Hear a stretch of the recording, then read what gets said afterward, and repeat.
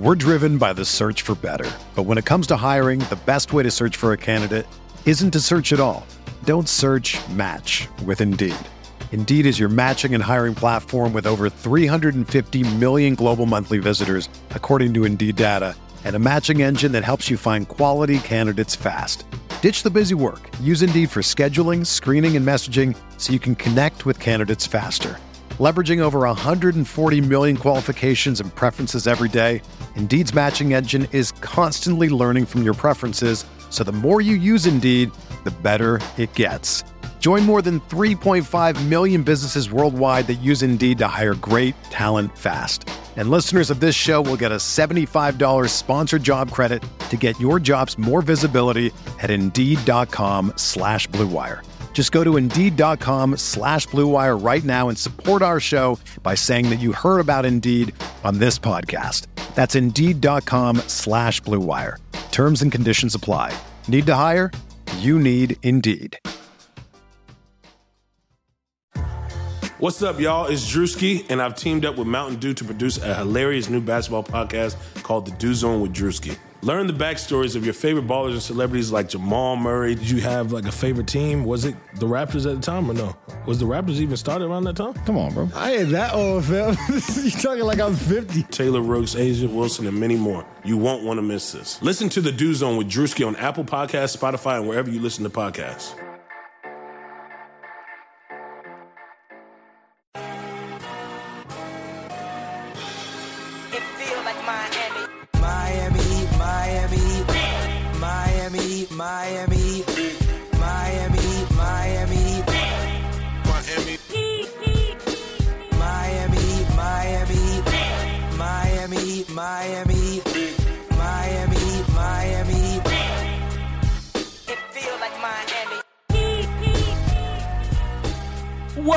Welcome to the Heat Beat Podcast. I'm your host, Carlo Navas, and with me today is not producer, co-founder Brian Goins. He's not here for the celebration, but instead, we have our Saucy Nuggets insider, Mr. Lefty Leif.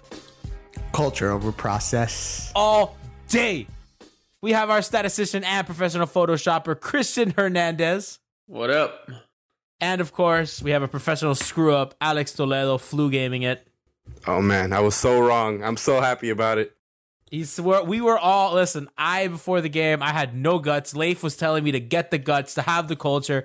I was like, this is a big fat L. I don't have a good feeling about this game. I was going through the day dreading it. I'm like, oh my God, and it's horrible because they lost to Memphis. It does not matter. The Heat do the weirdest. I mean, it was such wonky sponus, but they got the win, guys. Like, and I think the thing that's like lost in all of this is Spo went small against the Sixers. Like, they go small against Philly. They rip, what is it, a 27-4 run in the second quarter, and they take control of the game. They never give, once they take the lead, they never give it up again. And on the road, biggest win of the season, guys? It feels that way. Considering Probably. the circumstances, considering the fact that they're shorthanded, they're going into a team that already would give them trouble with their length and size, and the fact that we kind of have seen Jimmy look a little spent the last few games to go in there and get that win. And especially on national TV, you see it's like the Bam Adebayo introduction to the country once again. So yes, biggest win of the season. Like, it's either that or the Bucks won.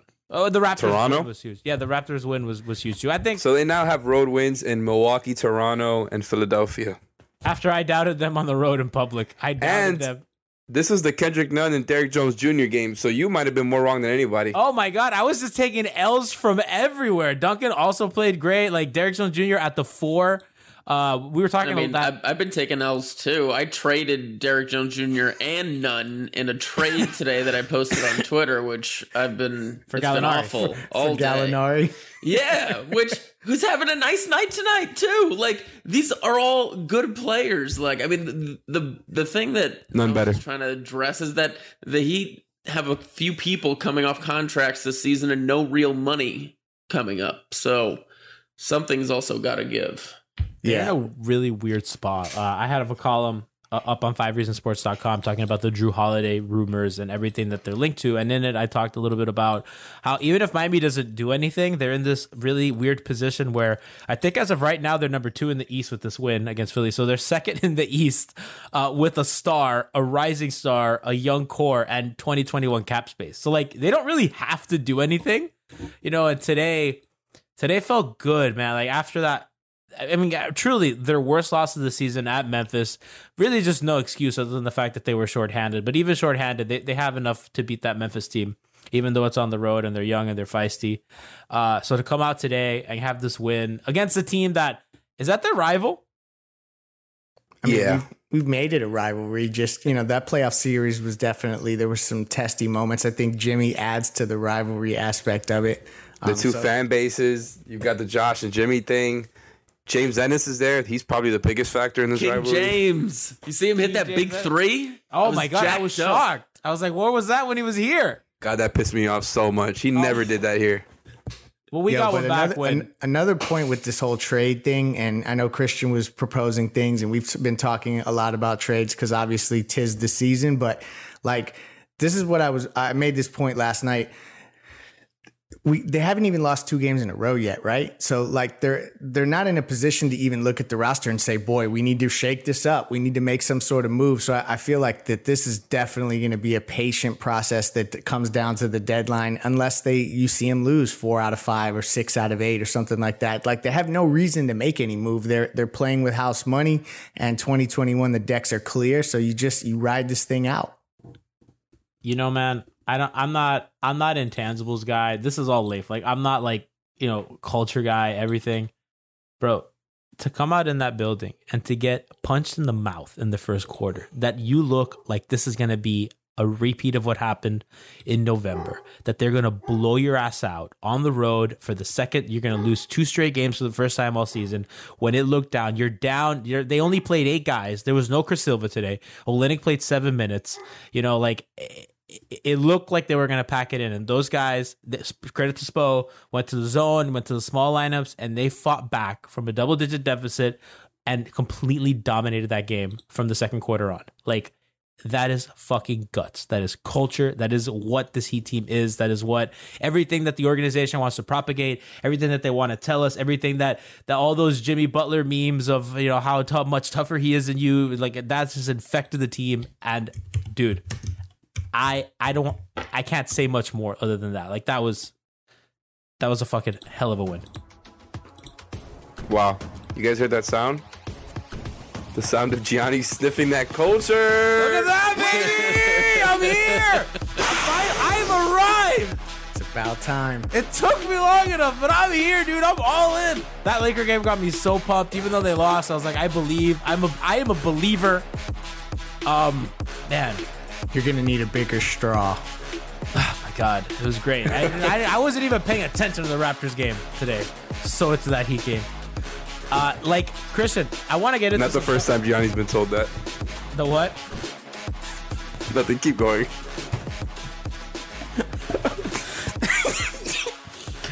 I'm not even sure that this team needs to make a trade. Like, I'm so back and forth on that. Like, they have this huge win today. They're playing well.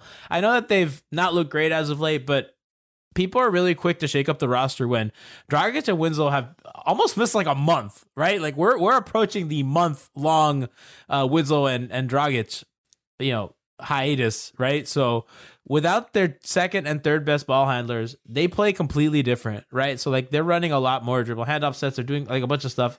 They're missing those guys. They're missing that scoring punch off the bench. I know Nunn provided that today, but Nunn's not giving you that many points every day, right? Like, and so they're really missing that Dragic scoring. They're honestly a wing defender short. I know that Derek Jones Jr.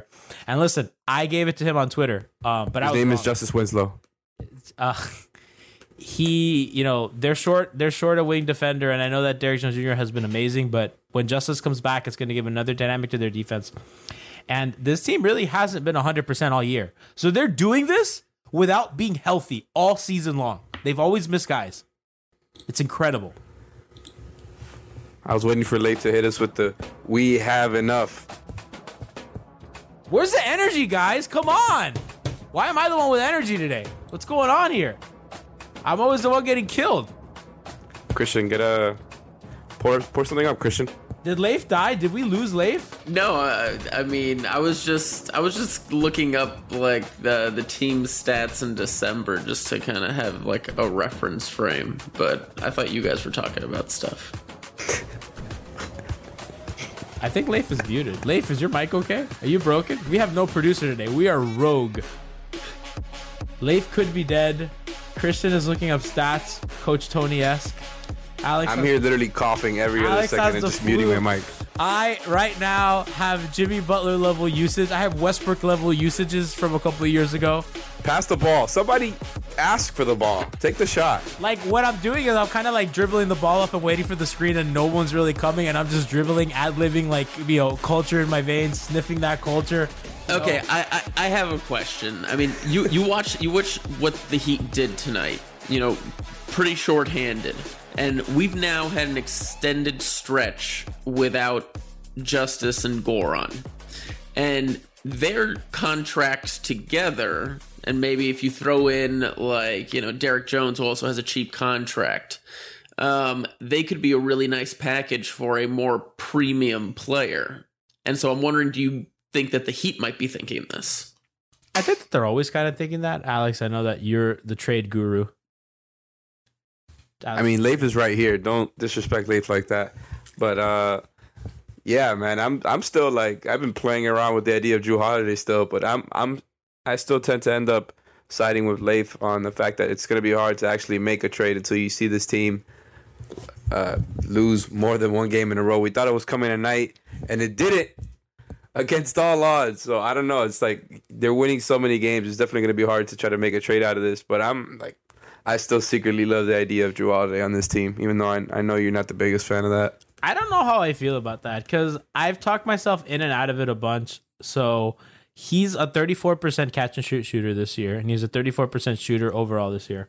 So not great, not not horrible, right? It's not whatever. It is what it is, right?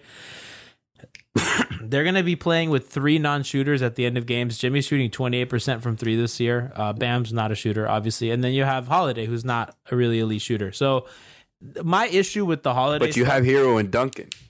Yeah, but you can still help off those other guys, right? And I know that the Warriors had some of that as well, with Draymond not really being a good shooter and with Iguodala not being a good shooter, but you're kind of offset by Curry and Clay, especially the fact that Curry can do all sorts of nonsense off the dribble. So it's a little different, right? So they have a little bit more margin for error, especially... But you're forgetting the Heat's version of Curry and Clay. Yes, you're right. Duncan Robinson and Tyler Hero. Not quite the same, although Duncan's getting there, but... So, I don't know. That's my thing with Holiday, and I think that while Holiday's an all-defensive... he was all-defensive second team last year, and the year before that, he was all-defensive first team. He's an all-star. He's a great player. He's a really good defender. He can do stuff with the ball in his hands, and he's big for a point guard, too. He is big, and that's one of the things... I mean, but he's a big guy. He's not somebody that you could just bully or just run through. Yep. But he's not Winslow. He's not Winslow big. He's not small though. No, but he can score with the ball in his hands and penetrate, and he's a good passer. He's an elite defender. I just think he fits. I think he's a perfect fit for what they do already, because I think he would be great as a cutter. He's a lot bigger, like we discussed, than Kendrick Nunn is. I think he'll be able to do more damage on that side. I think he'd be a fine catch and shoot guy. I think he helps take the load off of Jimmy. I think it's a good idea, but I don't even know why we're talking about Drew Holiday right now. That was an awesome win. I think that you got to look, how good are they and can they contend? And I don't think we really have an answer yet, because we haven't seen this team with everyone healthy. And this is one of their first road games against a conference. Well, if you think about it, their biggest competition would being the Raptors, the Celtics, the Pacers, the Sixers, and the Bucks. They've already played Philly, the Bucks, and the Raptors not on the second night of a back-to-back on the road and have come up with W's every single time. Boston, they played on the second night of a back-to-back. That's the only time they've played at Boston, and they haven't played Indiana yet. So they're collecting wins against the elite teams in the East, as long as they're not, screwed by the schedule. I don't know, man. Like are they a contender? That's not even a conversation point anymore. I mean, like they have 20 wins already, and they're playing all these teams tough. They're beating the teams they're supposed to beat, protecting home court. I mean, like what are they not with doing injuries all over the place, with suspensions? So, and they're doing all this with 3 roster spots being taken up by completely non-functional players. So it's like at that point, they're absolutely a contending team. Now, are they going to beat the Lakers or the Clippers in a 7-game series? I think that's a little bit of a stretch. Does Drew get you there? He gets you closer, but does he really get you over that hump? I think it's debatable. We know that the franchise wants to get to the finals. Like, it's not really about winning the championship. It's about just having the opportunity to get there, and Drew would help that. But there's just, I really don't see that being explored yet. It doesn't make a ton of sense, particularly if they're going to like call out for Tyler Hero or something like that. You know, it's crazy that after tonight, the Heat are now second in the East and the Sixers are 5th. A game and a half a game in front of Indiana for 6. That's insane. I know we're still early in the season, but the East has been so volatile, and like the standings are separated by nothing. Yeah, that 2 to 6 block. They're all the teams are within like 2 games It's one of each game. other. It's literally one game. It's one game now. Yeah, the Heat but they're like 4 games away from the next closest team on either side. Yes, Milwaukee was 4 games above the Heat, and the Nets are 3.5 back of the Pacers. So, well, and Indiana hasn't even gotten Oladipo back yet. So, I mean, they're going to have a little spike there in the second half of the season, or at least you would expect them to. So it's going to be a competitive thing where they're going to fluctuate from 2 to 5, 4, 3. I mean, that's just going to happen throughout the rest of the season. something that I thought was really promising today was like if the Heat if the Heat are contenders, like it's gonna run through Philly, Milwaukee, all those teams, right? So like it's good to see them have a counter for what they did to Bam. And we talked about that a little bit last time they played Philly, how they really played off Bam a lot and they really took away his passing angles. And the way that Spoelstra countered that was two ways. One, when Bam was in the game, they ran a lot of dribble handoff sets and they were moving Duncan from side to side baseline and then coming back up. And when Bam wasn't in the game, they went zone and they went small with Myers at the 5 and DJJ at the 4, which was ballsy as hell. And it paid off. And when Embiid came back in the game, they didn't take Myers out. They we're going to ride with this. I mean, it really did make sense to go zone there. I think so don't too. think it's as ballsy as you make it seem, because just because they're so short-handed, it would make sense because that kind of scheme helps out everybody else. Everybody else doesn't have a huge responsibility guarding one-on-one. And there's a lot of matchup advantages there for Philly. So I thought the zone made a lot of sense because Philly doesn't have the shooting necessary to break that zone ever since they lost JJ Redick. Because every single time Josh Richardson is he has a 3, but a lot of times it's uncomfortable because the Heat are just so long and good at switching and forcing them to shoot instead of letting Embiid and Simmons bullying you in the paint really ends up being how you beat the Sixers. See, and Alf actually mentioned that when we were in Wynwood last weekend. We were all arguing about Heat Sixers, saying that you might have to go small to beat them, and I think he might have had a point about that. Yeah, I was just going to say, I didn't think the ballsy move was sticking with the zone because we saw that was giving them trouble. It was more about trusting DJJ at the 4 and actually even trusting Myers Leonard to play extended minutes. I mean, that hasn't been something that's happened in every game. So, he really flipped the script and did something completely different. And DJJ, with his length, was able to play bigger than his size, and it worked out. And the zone was good for Myers too, right? Yeah. Yeah, so I mean that's the ballsy move right there. It's make them adjust to us. And he hit a lot of threes. I think today the reluctance, the non-reluctance to shoot was huge for him because I know that we've been on his case for that. Yeah, I mean, I'm looking at the stats for December, and right now he's actually shooting a better percentage from 3 than Tyler, Jimmy, and Kendrick are. Obviously on a little bit less attempts, but he's taken 21 attempts this month, and he's shooting 33%, which is not terrible. Chris, what was that stat you gave me before about Horford? Oh, he was plus 21 tonight. Which is pretty insane because they kind of force him off the floor with those small lineups. Well, he plays, they're playing him with Embiid most of the time, right? Yeah. Gee, you are lucky that Alf is not on the spot right now. Why? Because remember when me and you were arguing against him saying that Horford could not be taken off the floor just by the Heat going small? We were going on that point for 10 minutes. And that's exactly what they did tonight. Honestly, Alf completely nailed it. I didn't, but Alf isn't out here predicting the zone defense that is a wonky zone that really neutered them. Okay, I mean, they're getting really good at running it, and especially when Derek is playing, because he is able to cover so much ground so fast defensively. Zone machine. He actually has as many steals this month as Jimmy does. What? Yeah, he does. Like he's been all over the place, and it's because they have been playing more zone as the season has gone on. So when he's playing big minutes and they're playing zone, he's a big threat out there defensively. So the Heat have gone down from they were second in turnovers forced per 100 possessions. They're ninth now. So the turnover forcing has really gone down for them lately, particularly since the Winslow injury. But so a little bit to that point about the DJJ stat. What were you gonna say, Leif? I completely forgot. I had to sneak in there with my stat because I was kind of curious about. I feel like the Heat are trapping a lot less now that Winslow's not in. They're kind of going to that less. Although today they did a lot of doubling in the post, which I liked, and they've gotten really good at that. By the way, they do. Did y'all think that Al Horford 3 was going in? Nope. I don't know, man. It all happened so fast. It was kind of hard to process. It was I was super disoriented because I was just really mad at Kendrick for missing the 2 free throws. I mean, I was ready for it. I'm always ready for it. Like that's the kind of of comeback. I am so glad we're not living in that universe right now. That's how I knew this is a different team, because to the old Heat, that shit goes in. I promise every you that. time. Yeah, Look, shout out to Kendrick Nunn, man. That's the Paul Millsap shot. You know what I mean? Dude, let me tell you, I don't. No game is ever in hand because of that fucking Paul Millsap game.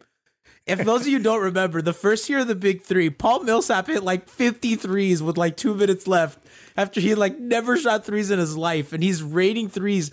And the Heat were up by so many points that the little, when they start putting the little logos and all the associated do not retransmit whatever by the NBA, all that stuff on the screen. They had started putting that on the screen because they thought the game was over. I was at that game, and I was not taking that surge very seriously. I'm like, look at Millsap hitting threes. Wow.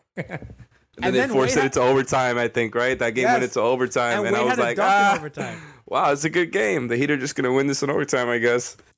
Didn't turn out that way. You know who I want to talk about? Please. The guy who's leading the Heat in plus minus this month.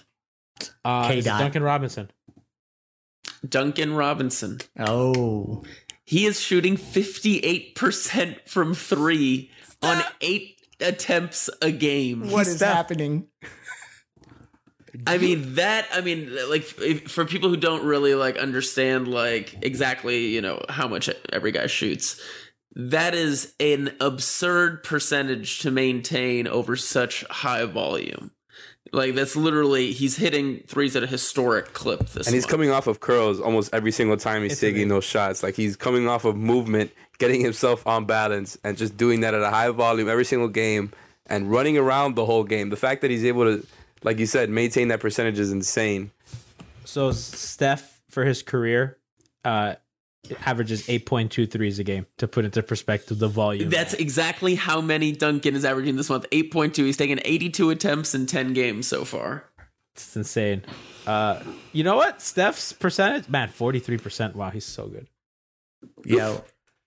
Quietly, Duncan Robinson may be on the you can't trade him list. He just unlocks so much, and if he keeps shooting like that, I mean that's like Jason Capono shit, and he is locked up. Yes, all it does is help the superstars. He's got everything you want too. Now that he's got this build, he's actually a bit of a rangy defender. He's not a liability, and he's a plus shooter. And he rebounds. And Ben Simmons thought he had a mismatch in the post there at the end, and he did not have a mismatch. Duncan Robinson was able to at least stand his ground and not get back down and just, laid up on. So there's a ton of growth there. And then Kendrick Nunn did the same thing on that last possession, guarding Ben Simmons. I wasn't even worried about that Horford 3. I was just glad that Simmons didn't get into the paint there. You got to give More credit to none, man. After missing 2 free throws, like he could have easily been in his head thinking, "Oh my gosh, I just blew this." So to stay in front of Simmons and deny him getting to the basket and making him kick it out, that's Heat culture stuff right there. Man, to go back to Duncan, like, what was that? I'm sorry, what was that? What was that? That was a sniff of the culture. Oh my God. Go back to Duncan. You know, I'm using the cold to my advantage.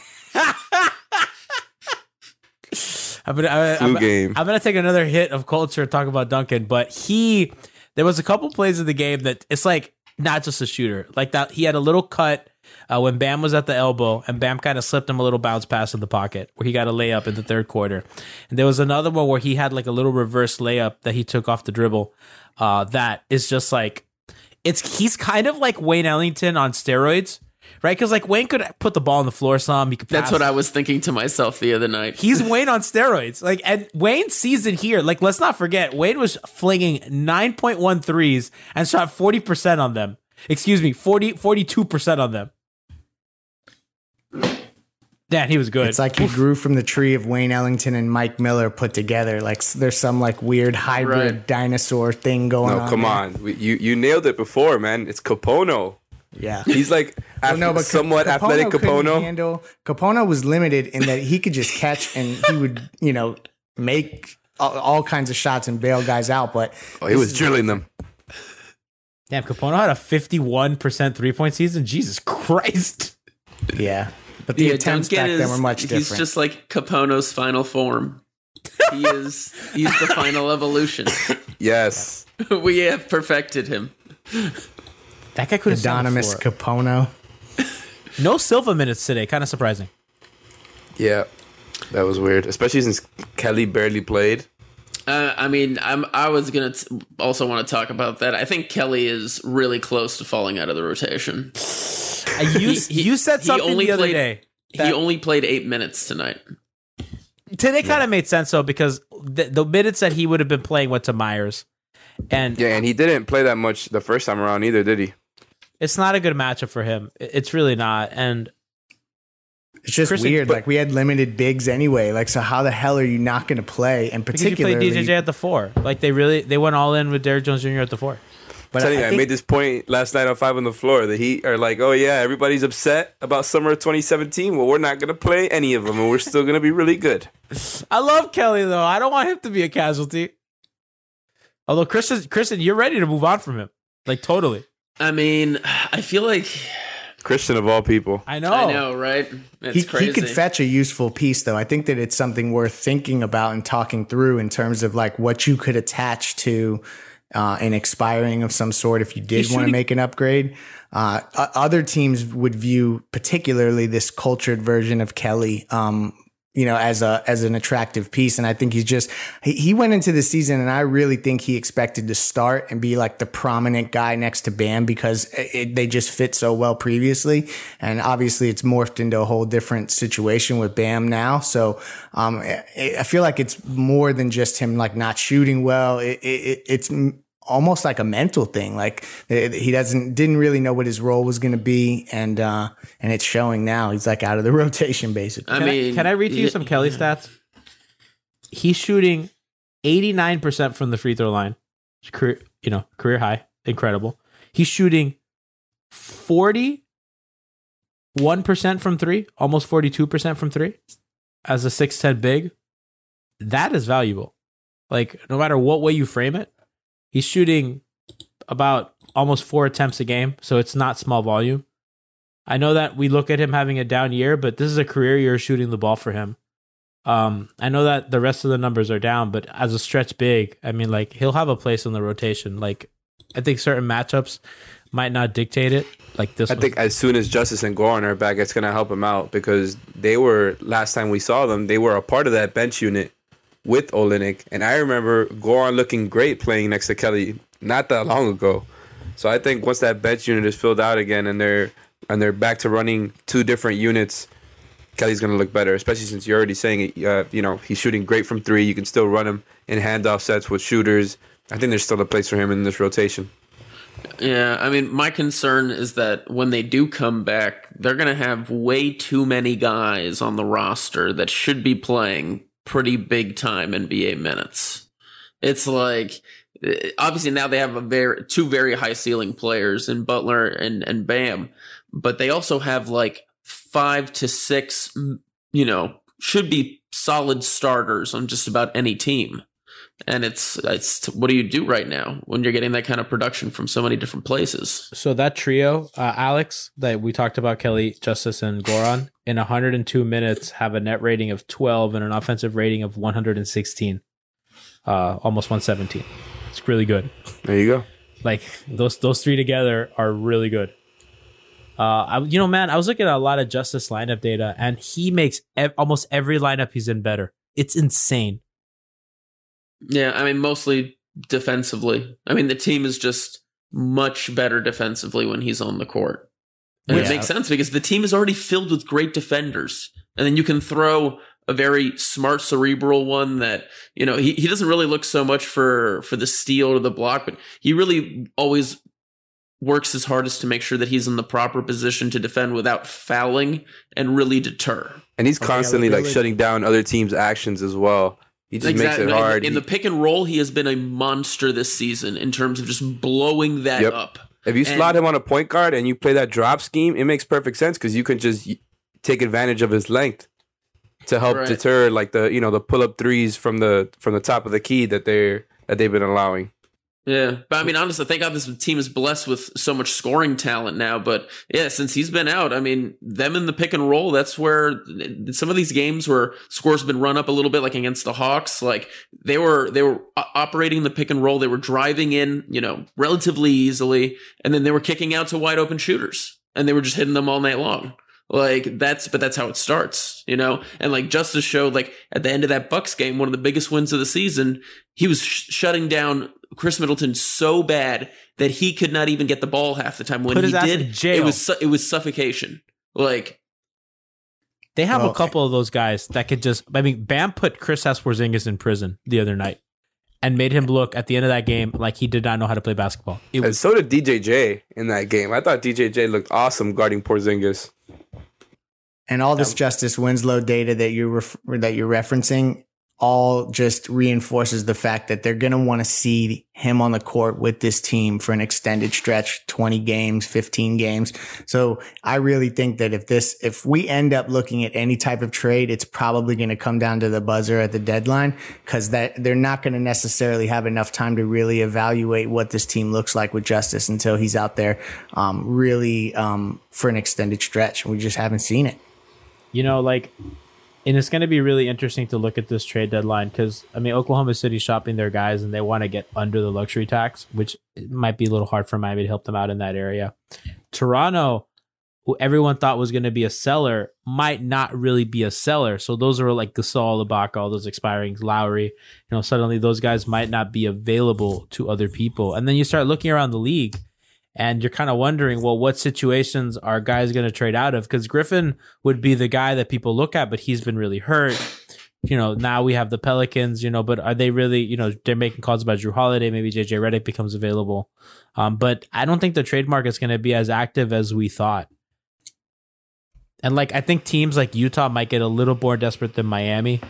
And Miami I don't might know get about that. I think from a trade active standpoint, because there's a lot of teams that think they got a shot, they think that they're a player away, that there could be more activity that way where you see guys trying to at least shuffle pieces and see if something fits better.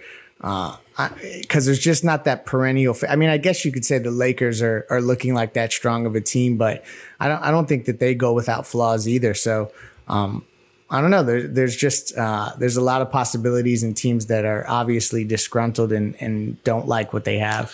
I do also wonder about what's going on in Minnesota. I do too. Covington didn't start tonight, and he's fully healthy. I don't know if Miami's What the going to be able hell? to get Covington. Like, he'd be a dream for them. Like, if I were to be able to pick a player that I'd want him. I mean, Gianni, if we were to dream, the player that we should want is Carl Anthony Towns. Well, yeah, So of let's course, talk but about I'm what it would talking about- take to get I'm him talking about out of the something cold reasonable. corpse of Minnesota. I'm talking Jimmy about and something Karl-Anthony reasonable. Towns. They're not Jimmy going to ain't trade playing Carl with that Anthony Jimmy shit. and Cat would be a formidable duo. I don't think we've ever seen anything like that before. Carl Anthony Towns and Bam. Hold on, because they were showing a graphic of The bigs. practices will be legendary. Dude, Cat is averaging a clean 26 points, 12 rebounds, and 4.5 assists. So he's basically Bam. Jesus. Basically Bam, but 26 points a game, and he's shooting 40% from three. He's on been 8.5 attempts. I'm pretty sure he's been the best jump shooter Yes. in the NBA, but by a pretty wide margin in terms of efficiency. All that, and he doesn't even have any culture. Bro, imagine if he had the that's all he culture. needs. That's why they should just trade every young thing they have. Would you for trade- him would you trade and put Jimmy for next- him? No. Let him and Jimmy work it out with Bam, and that is how you win. Like, Yeah, I think there's some problems there that can't exactly be worked out. Correct. sucks. Soft. Maybe Wiggins. Even worse. MV Wiggins? That was actually like He's the one who really needs some culture. No, he and doesn't I need think it anymore. Jimmy and Wiggins were the ones that didn't. That was the biggest disconnect in Minnesota, as Ben Simmons was in Philadelphia. Those are that's the list of the guys that will not be traded to the Heat under Man. any circumstance. Did you see them going at each other tonight? Like, especially towards the end of the game, like it felt like Ben was. I couldn't tell if he was actually talking shit, but like he was all over Jimmy. Simmons has got nothing for Jimmy. That team's kind of soft. Yes. That Sixers team's kind of soft. I like where your head's at. I think they're a little soft. Like, I know that they're really good and they have a bit of physicality to them because Embiid's a physical player, obviously. But man, I just think Who's that their those dudes enforcer are- though? Who is that guy? Like, who's their UD? They have a bunch of fake enforcers, that's for Jimmy sure. made him tough. Mike Scott is Mike Scott the guy? Oh, yeah. Yeah, it's Mike Scott. I mean, Mike Scott didn't. Carl Anthony Towns still got Embiid in a headlock. I mean, Mike Scott ain't no bitch. I don't know. Just made that Maybe clear. Ben Simmons is the enforcer after you put Cat in some sort of wrestling pin on the floor, make Cat tap out. Mike Scott might be a bitch if you compare him to Udonis Haslem, though. Good old Fair. man. Remember UD snapping at David West, talking face to face in conference finals. Remember how fun that was? I can't wait for all the shit UD's gonna talk once they get Philly in the playoffs. They gotta get him on the podium. Like, if they play Philly in the playoffs and if they win the series, they better put UD on a fucking podium. Look, man, we saw everything tonight that could be wrong with the Sixers in a potential playoff series. We saw it tonight. In the clutch, what was their main attack? How did they generate offense in the clutch? That's still their question. Like, you play them as people who are not gonna shoot you out of the game. You play them as the build the wall defense that I mentioned last night on 5 on the Floor.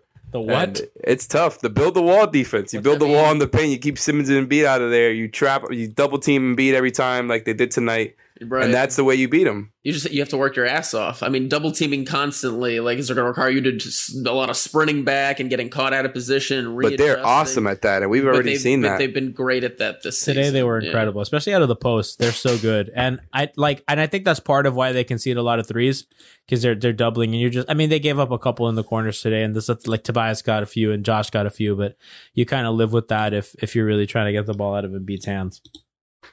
Yeah, I certainly wouldn't rather be the Sixers. I wouldn't either. We got to get Sedano on to answer for his war crimes. Sedano has a lot of explaining to do. And let me tell you something, man. Philadelphia, you tanked for like 5 years, and you're a comfy 5th place in the Eastern Conference, quarter of the way in. Yeah, I mean, and you could argue that, they're not guaranteed to build to win right now. And they've had really like 2 or 3 chances to really try to get this right. And at some point, you really have to wonder if Simmons and Embiid together can really work. Because like the Heat were leaving him wide open whenever he was taking shots tonight. And for the most part, it paid off. So it's hard. Like that's like what was happening in the first matchup when Embiid was playing off Bam and the Heat couldn't create anything off the actions that he was trying to create, holding the ball near the elbow. So, you got to see if they adjust for the next matchup. Today was big for a couple of reasons. Not just because they got a road win against a conference opponent. We really got to see kind of Spo's game-to-game adjustments. And I think we know that Spo's a better coach than Brett Brown. And today was just another example of just completely coach circles around him. Brett was not ready. And the Heat didn't really go to it. The Heat stuck to their game plan in the first quarter. They're like, we're going to play our game. And once it didn't work, Spo's like, okay, they clearly were prepared for this. They clearly had planned for this for the Sixers. And they have a plan. And when it comes to playoff time, we haven't gotten to see Spo in that situation a lot, but lately since LeBron left. But man, that's going to be where they're going to have a lot of advantages against teams, including the Sixers.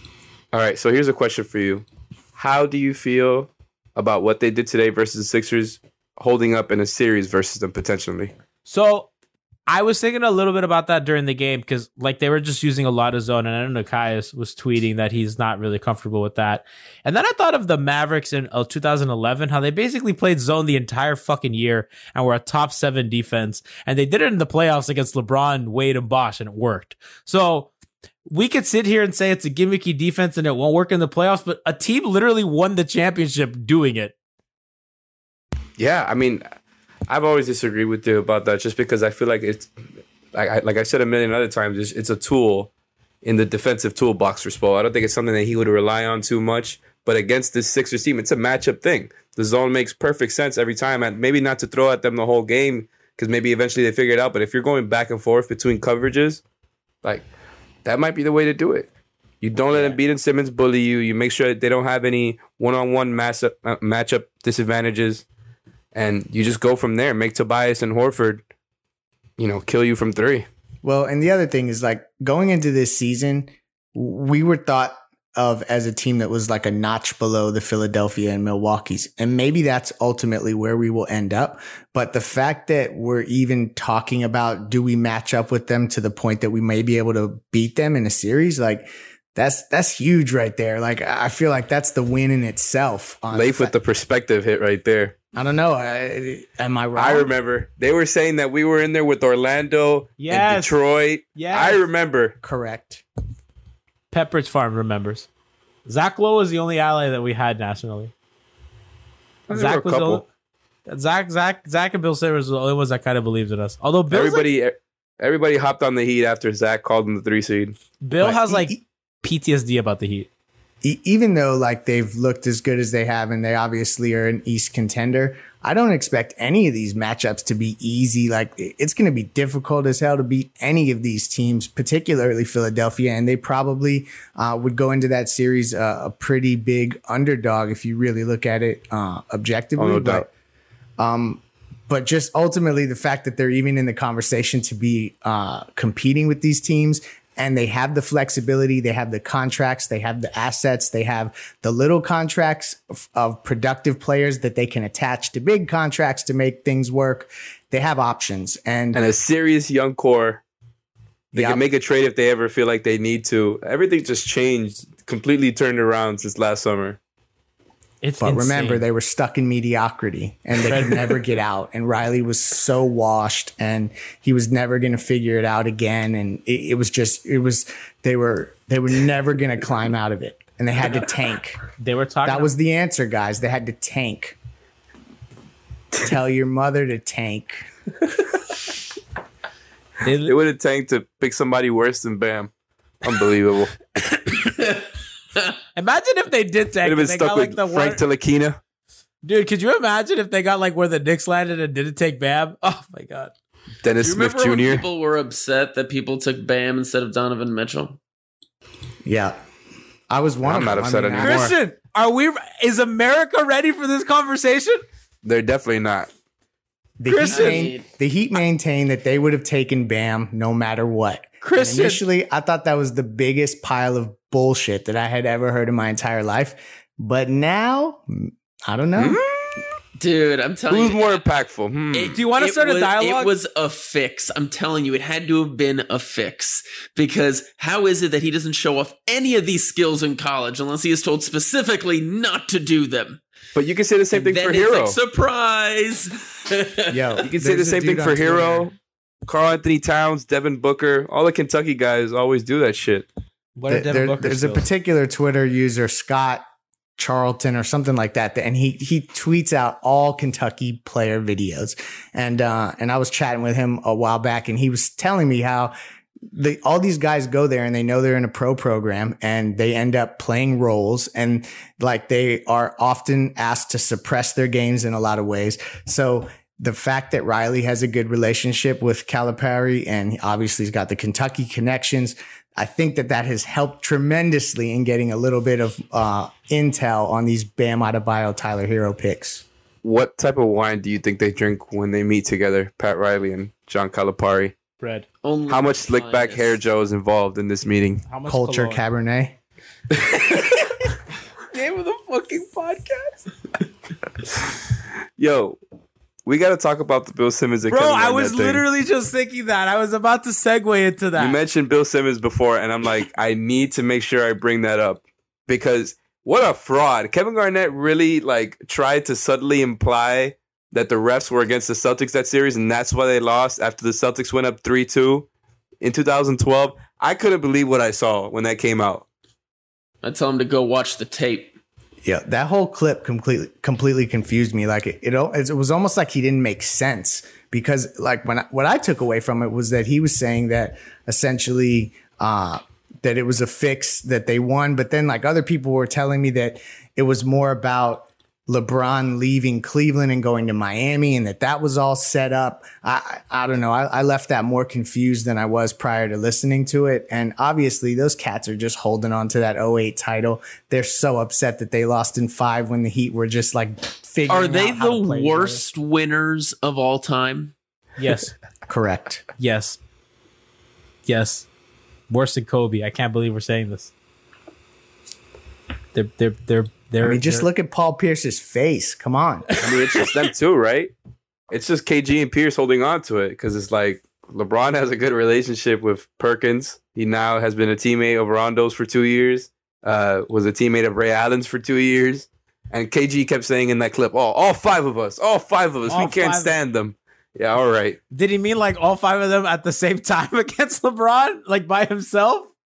I got what he was saying because he specifically even mentioned it at the end of the clip that like when they were in the All-Star weekends together and they were playing in the same conference, so they were seeing each other every single year there. It would always be the Celtics on one side of the room, the Heat guys on the other. And like, I get that.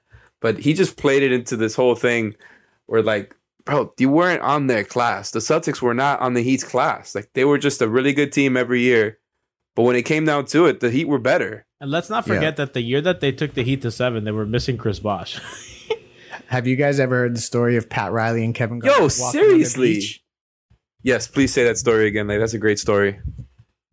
So Kevin Garnett, I think it goes something like this. Kevin Garnett is still in Minnesota and somehow he's walking on a beach and Pat Riley walks past him on same beach. And I think it was in California. And so they ended up walking on the beach and talking. And Riley essentially said, listen, you have a limited amount of time, a finite number of years to go and get one. Go get one. Trust me, you don't want to regret it. And that was really how he made the decision to kind of push his way towards Boston. And then Riley said, came back around with the elimination. That team. Great times. Alex, that team got their ass kicked by the Heat in 5. Completely destroyed. LeBron scored him talking about we broke LeBron is really funny considering LeBron scored the last 10 points in the game clincher against him. It was obvious in that point when he said that we broke LeBron. It was talking about Cavs LeBron. And that he might have been right about that. See, but I think Bill Simmons was still talking about the 2012 team because he was interjecting and saying like, they took you to 7 and, did you think you had that game 5? And so I really felt like Bill Simmons was talking about 2012, and Kevin Garnett KG was talking definitely about 2010. Without Bosch. Yep. Like, if they have Chris Bosch, they probably run through that playoff, like, pretty easily. Because that Indiana series, Bosch got hurt in game 2, and then it kind of went south for them. And then Dwayne forgot how to play basketball for 2.5 games. It got dicey. And then the Celtics had, like, some wonky overtime win in Miami, which kind of changed the series. And it's all without Chris Bosch. Chris Bosch came back, was it game 6? He came back, and he didn't really play a lot. And then game 7 had those big threes. Fucking lifer, dude. That was my favorite rivalry, man. And I don't know if it's just I'm showing my age here because I wasn't a fan for the Heat Knicks stuff, but Heat Celtics, that was the most alive I've ever felt in those playoff series. Me too, You know, non-finals, obviously. Every single time The they Pacers went up were fun, against too. them, it was just I was excited to beat them. Nah, that you're better not than the showing your Indiana? age and being like I was there for all those Knicks games in the building, and truthfully, like some of those rivalries with Boston and Indiana is an underrated one as well. True. Were just as testy, just as hot. I mean, obviously they didn't play 5 years in a row and stuff like that, so there's a little bit in the Riley Boston was connection. 3. So many players, having ties back and forth, but there was definitely some rivalries during the Big Three era that are up there with that Knicks stuff. Don't forget that before LeBron came, the Heat and the Celtics played a 5-game series. It was a pretty competitive 5-game series, which there was a fight, which Q Rich was about that action. Garnett and him got suspended. And then so that there's like some history there before LeBron came, and then they played 3 straight years. Although Yes, that the Indiana, Jermaine O'Neal connection between the Heat and the Celtics, where he was a bum for both teams. well, would you say he was Abomination. Didn't Dwayne get like 40 in one of those games, like 45 or something crazy? Dwayne's I'm pretty sure D-Wade like hurt his back after that series from carrying them so much. Oh, that way, I'm going to read you the stats of that series because it's like honestly one of the all-time great playoff like series that I've ever seen. His numbers. After that series, that was when Dwayne said, "I'm never going to be exited out of the first round again," and that was like basically him telling the Heat, "Go get me some guys." And honestly, it didn't happen. Noster Dwayne miss. It didn't happen up until they lost to Philly in the first round. That's good, Alex. Hold on, I'm pulling up the playoffs in 2009, 2010. 33 points a game, 6.8 assists, 1.6 steals, 1.6 blocks. We were shooting 56% from the field. He was Nova. Didn't the Heat get eliminated on the road in that series? I think did. that was when I realized Beasley was not going to be good. that was that. Oh, moment. that was it.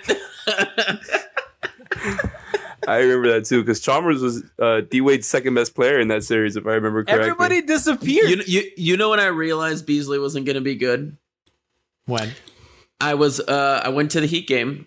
He was playing. I went back to my place, which was at the time I believe it was further down the road. It was still like 20 blocks away from the arena. After the game, I went to Publix and I got out of the car and I got what I wanted and real quick, and I was heading back out to my car, and I passed nobody else on the sidewalk. No more than 45 minutes after the game ended, then Michael Beasley, reeking of marijuana. My guy. And I saw, I was like, "Hey, Mike, great game tonight," knowing he played like 13 minutes. And he was just laughing. He was like, "Thanks, man." And he just walked right on past. And I was like, God. well, How have you never heard that story? How before? is this the first time we hear about this? Seriously. because it's just it obviously doesn't make him look great, but it's hilarious, honestly, especially now that like I feel like everybody kind of embraced that about him, and just let him play like 10-15 minutes, he'll score some points, or Bring him back. good time. I agree. Bring him back. I've been There's a advocating to spot. bring him back for a while, Jimmy, I know Leif is his all ass about alive. bringing him back. If they bring him back, but like in terms of writing him off like being a star player, that's when I did. Listen, he had a Can we start the Bring Bees Back campaign? 50% I'm effective always field ready. goal As percentage. As long as we don't bring back the Hassan campaign, as long as we don't do that, we're all right. Bigger knucklehead, Beasley or Hassan? Oh, Beasley. Hassan, I don't know. There were a lot of issues off the court and stuff, but I felt like at least he seemed to be a guy that put in some work. You know what I mean? You saw him sculpt his body and things like that. Beasley was just checked out. He just was doing the bare minimum, it felt like. You talk about a walking bucket. I love him, man. He's the best. Real quick before we get out of here, we got to hit the Dion Waiters news. Dion Waiters still suspended. 5 Reasons Sports, Ethan Skolnick put out a report that the Heat are mad because Dion called in sick, and then he was seen taking pictures on a boat.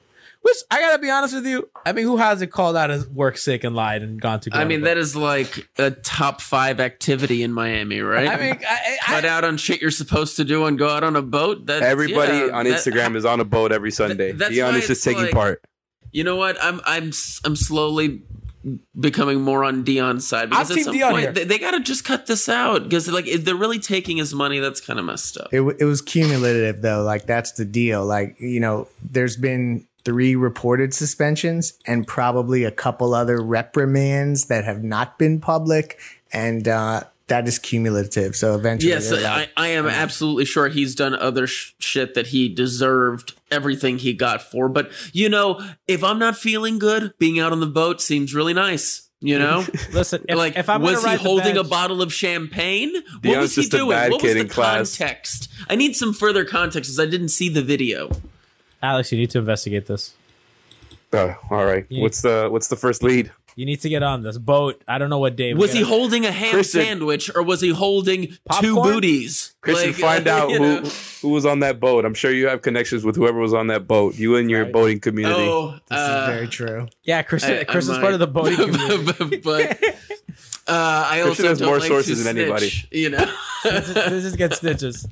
Yeah, the thing is if Dion's not hitting his body fat percentage and his weigh-ins, like that's the issue right there too. You know what I mean? So get off the boat and get in shape. Like for all the shit we gave Hassan at least came to work every day. That's kind of what I was trying to allude to. He did, and he might have said some off comments to the media and been pouty every now and then, but he showed up to work. Let me tell you something. Hassan Whiteside, showed up to work. Yeah, Hassan is the kid. Hassan is the kid who shows up to class but doesn't really get anything done. And Dion is the bad kid who comes late every day and is always doing everything else except what he's supposed to. What does that make JJ? Always getting in trouble, getting in detention every other day. Hassan comes home with his report card and the glowing thing is perfect attendance, baby. All day. What is JJ? Always in CSI? Yeah. Beat somebody up. I mean, JJ, the fact that JJ can't see the floor when, honestly, they kind of need a power forward who can defend. My God. It's so true. But man, I am still scarred from watching him defend in the last few games that he played, man. So because that is not the same dude. And it was hard to watch. Secured the bag and chill. We need to do some serious journalism on what's going on with Dion and JJ. Alex, this is your time to shine. At least do JJ. They're making a lot of money in Miami in their youth. Go live life, man. God bless. Go lie about coming to work and go be on a boat. That's a dream we all want. Christian and Leif, the contrasting 50 million. voices. That's the number that Dion kept talking about. He was going to get that 50 million and then fucking chill, and I don't blame him. You think Dion plays again? On a personal, on a people level, I have no issue with it. It's if I'm looking at it through the lens of a Heat fan, of a Heat culture, from a cultural lens. But as a regular human being, which I am, I understand it, and do you provide for your family? It's all good. But ultimately, they're going to send both their asses away, and they're going to say, "Go be on the boat." You're going to be like, "We will." Maybe we will. Such a normal guy, but it's like if somebody was in a lab with a giant cauldron stewing some evil green-looking heat culture, and you just formed into a human from that cauldron, because that's basically what you are. I thought you were going to say that's what Bam Adebayo is. Ah!